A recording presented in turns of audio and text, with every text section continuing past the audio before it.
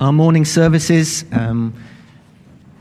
originally we were going to do this series up until Easter, but I've just loved it so much, I've just continued. Sorry. But the heart of Jesus, I just can't get enough. We made that commitment at the beginning of the new year that we want to know Jesus better and go deeper into our relationship with him. And we have been doing that over the weeks and the months together. Just a few scriptures today to focus on. And these are just truth that we can receive from God today. From Galatians 2, verse 20, I have been crucified with Christ. And I no longer live, but Christ lives in me. The life I now live in the body, I live by faith in the Son of God who loved me and gave himself for me. And then from Romans 8, verse 14 to 17, for those who are led by the Spirit of God are the children of God. The Spirit you receive does not make you slaves so that you live in fear again. Rather, the Spirit you received brought about your adoption to sonship. And by him we cry, Abba, Father. The Spirit himself testifies with our spirit that we are God's children. Now, if we are children, then we are heirs, heirs of God and co-heirs with Christ, if indeed we share in his sufferings, in order that we may also share in his glory. I want to tell you a story this morning, and it's a testimony. I came across this story, first of all, in Lee Strobel's book, The Case for Grace. Recommend it to anybody. Fantastic book. And within it was this testimony from a lady called Stephanie Fast, who has also written her own book called You Are Mine.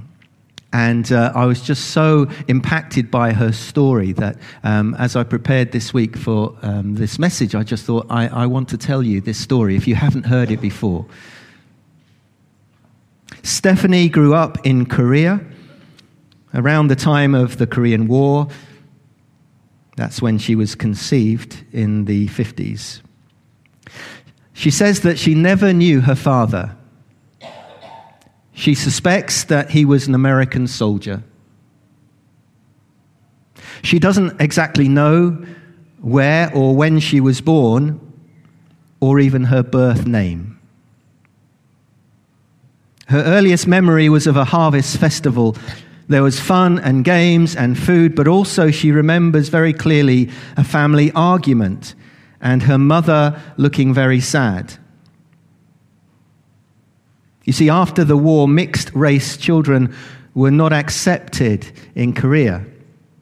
They were a reminder of the ugliness of the war and rejected because of that. And her mother, who had had a baby out of marriage, was kind of shunned, but she was offered another marriage to a Korean man, but her baby was not included in that future. Finally, a decision was made that her mother would marry this man and she would entrust her child to somebody else. Not uncommon in Korea at that time. And Stephanie was told that she was going to live with her uncle, and she was put on a train, aged 5, and told to get off when all the other people did, and her uncle would be there to meet her. She got off the train with the other people, and no one came for her. And she waited and she waited. The station master shooed her away from the station, calling her a toogie, which is a nasty word for half-breed. It means garbage, bastard, little devil. And that became a familiar name to her, a toogie. She doesn't know if she ever had an uncle. She doesn't know if she got off at the wrong station. But for 2 or 3 years, she managed to survive, living rough, stealing food, keeping alive. Many will know that I had a trip to North Korea a few years ago, and we did see children just on their own. We were quickly moved on whenever one appeared, because we had been told that there are none like that in North Korea. But don't forget that this was South Korea just after the war. She made her way to the biggest city nearby called Daejeon, and she ended up in what was called a sort of children's village. It was a slum run by children, my little gangs, a kind of orphan village.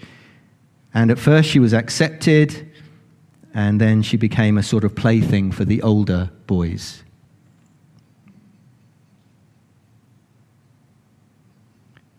Then cholera struck. There was an epidemic, and she became very, very sick. And one day, she was found by a lady called Iris Eriksson.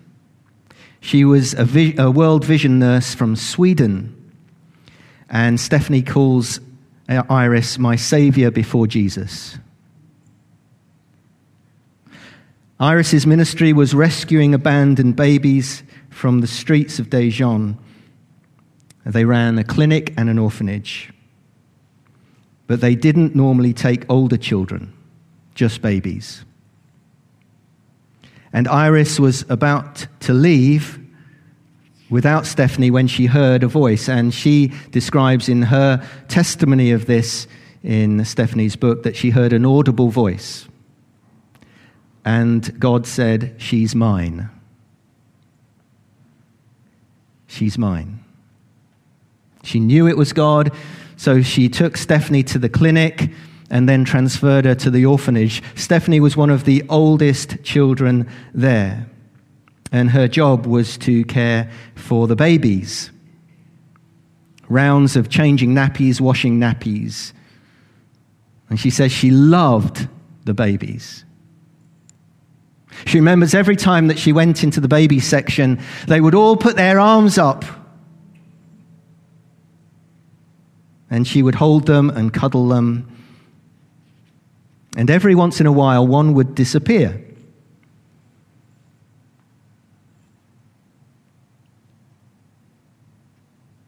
One day, the director told her that an American couple were coming to pick out a baby boy. She had to get the babies ready, to present them, to wash them and brush their hair. And she remembers a very tall man and woman arriving, speaking in English. And they had an interpreter with them. And the man went and looked at all the babies, and he would pick them up one by one and tuck them under his neck. She had never seen a man hold a baby like that before. He held each one of them and he kissed them one by one. And she remembers this man getting nearer and nearer to her. And then she says that he looked her straight in the eye. She was about 9 years old. She'd been at the orphanage for 2 years. He got down on his haunches. This is the man, by the way. Looked straight into my eyes. He stroked my face, she says. It felt so nice. The first time I remember anyone had done that. So I yanked his hand off my face and spat on him twice. And ran away. This could have been the end of Stephanie's story, but the next day, the man and the woman came back. She was called into the office. She thought that she was in trouble. It may be a beating as punishment for what she had done. But she was told that this couple wanted to take her to their home. David and Judy Merwin, newly arrived missionaries from America. They said, "This is the child we want." Stephanie didn't quite understand what was happening. She thought that she was going to this home to be a servant. But she was okay with that. She could pay off their kindness. She could earn her room and board. The Merwins, who had expected to adopt a baby boy, were planning to call the boy Stephen, named their little girl Stephanie. And everything was new for Stephanie. The wonders of it all. They had a fridge. She'd never seen a fridge before. They had a toilet that flushed. She'd never seen one of those before. She was given a bed to sleep in, which was the first bed, proper bed of her own, that she'd ever had.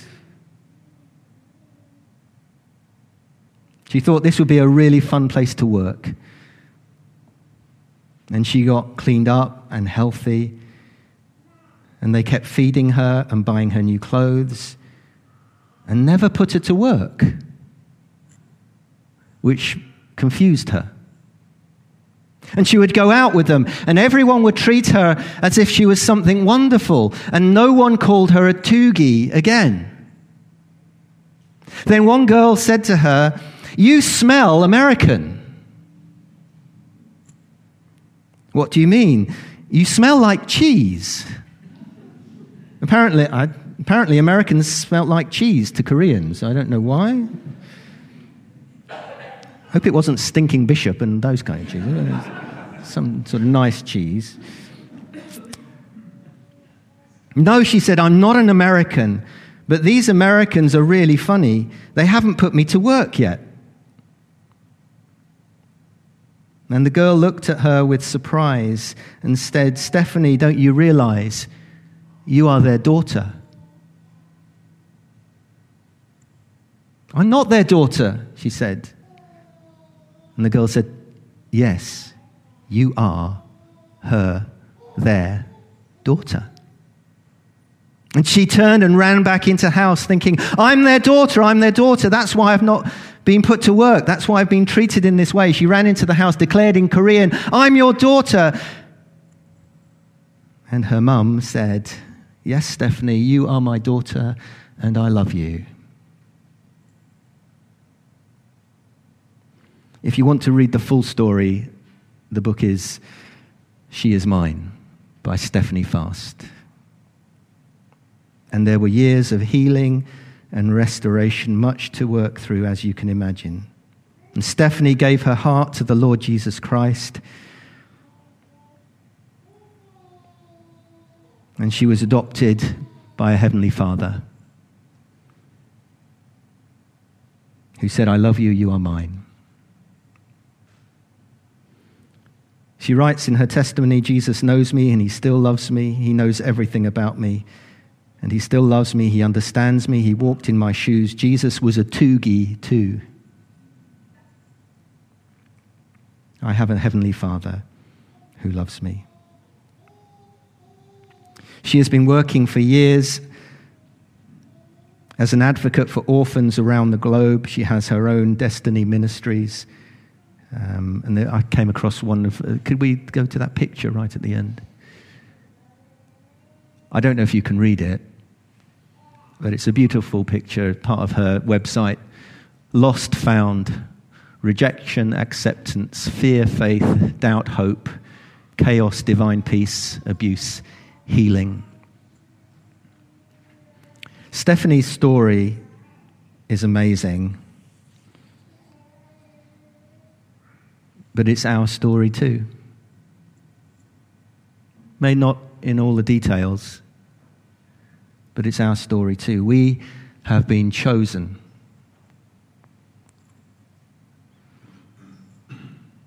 Adopted. Cleaned up. Set free. We're still working through some of the stuff, but that's okay.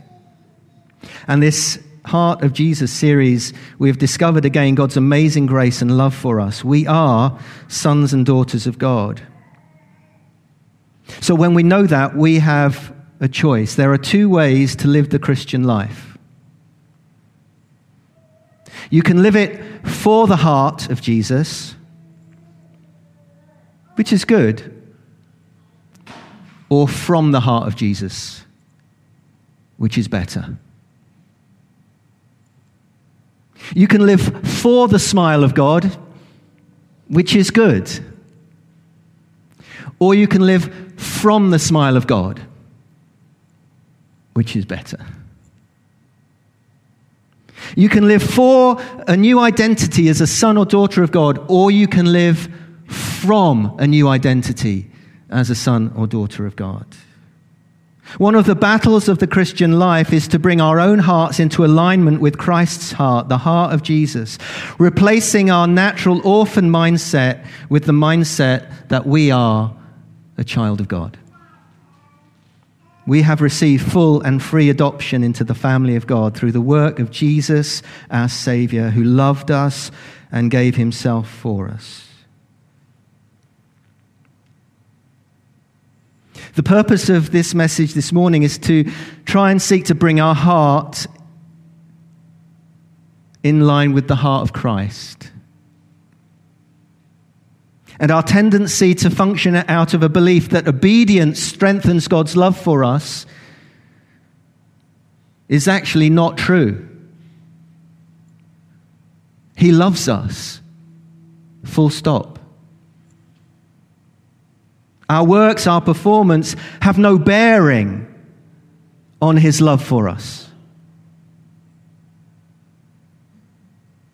The heart of the gospel is that we are made right with God based on what Christ has done and on nothing we have done. And you know, we believe it, don't we? But we don't always live like it. Lawish ways creep back in to our hearts from time to time.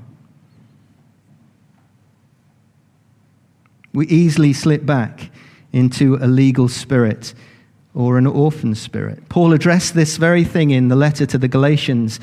Having begun by the Spirit, are you now being perfected in the flesh? Galatians 3 verse 3. Are you so foolish? Having begun by the Spirit, you're now trying to finish by means of the flesh. How depressing is that? The central message of Paul's letter to the Galatians is the freeness, if that's a word, of God's grace.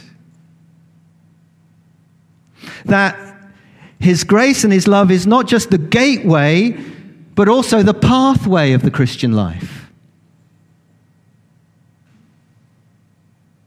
And our obedience to Jesus and to his ways comes out of love for him.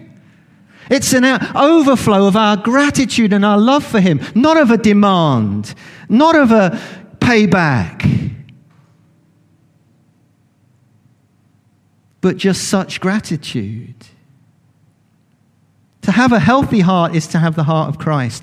John Newton, you'll know from him as a hymn writer and a pastor, also as a slave trader at one point, who wrote Amazing Grace, the most amazing song. Wrote to his friend in 1767 who was struggling with these things. He said, our sins are many, but his mercies are more. Our sins are great, but his righteousness is greater. We are weak, but he is strong. Most of our complaints are owing to unbelief and the remainder of a legal spirit.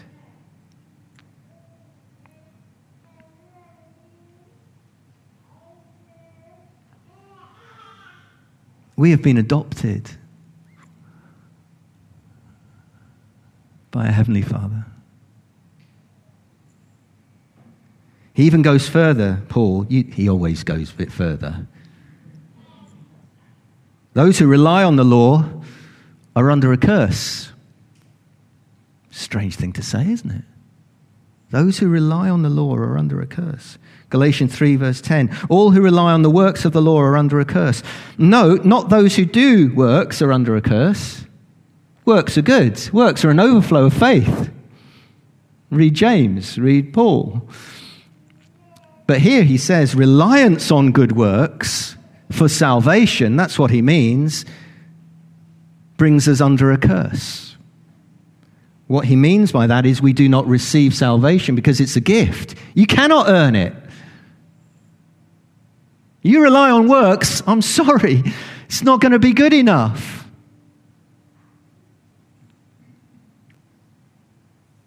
And that's the sadness, isn't it, of folks who don't need a Savior or don't feel they need a Savior. Maybe they don't believe that God exists. Maybe they don't believe that Jesus is who he says he is. Maybe they've been blinded to the truth. I was for many years. I couldn't see it. But for those who rely on good works, it's just a dead end. We need Jesus. We need a Savior. And as his gospel sinks deeper into our hearts, we live ever deeper in the heart of Christ, the heart of Jesus. Freedom comes from that understanding. Galatians 5 verse 1, it was for freedom that Christ has set us free. Stand firm then, and do not let yourselves be burdened again to the yoke of slavery. Remember that line of Paul, the Son of God who loved me and gave himself for me. Imprint that on your heart. The Son of God who loved me and gave himself for me. His heart is never diminished any more than the sun's existence can be threatened by a few passing of wispy clouds or even a thunderstorm.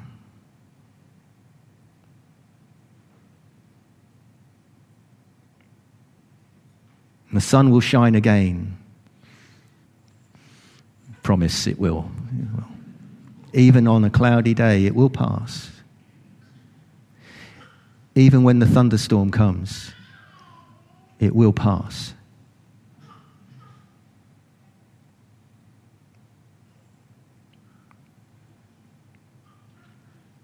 We who are in Christ Jesus no longer look to the future for judgment. We look to the past. At the cross, Jesus paid the price for us. Our destiny is secure in Christ. We do not look forward to the future for judgment. We look back to the cross, where Jesus paid for it all.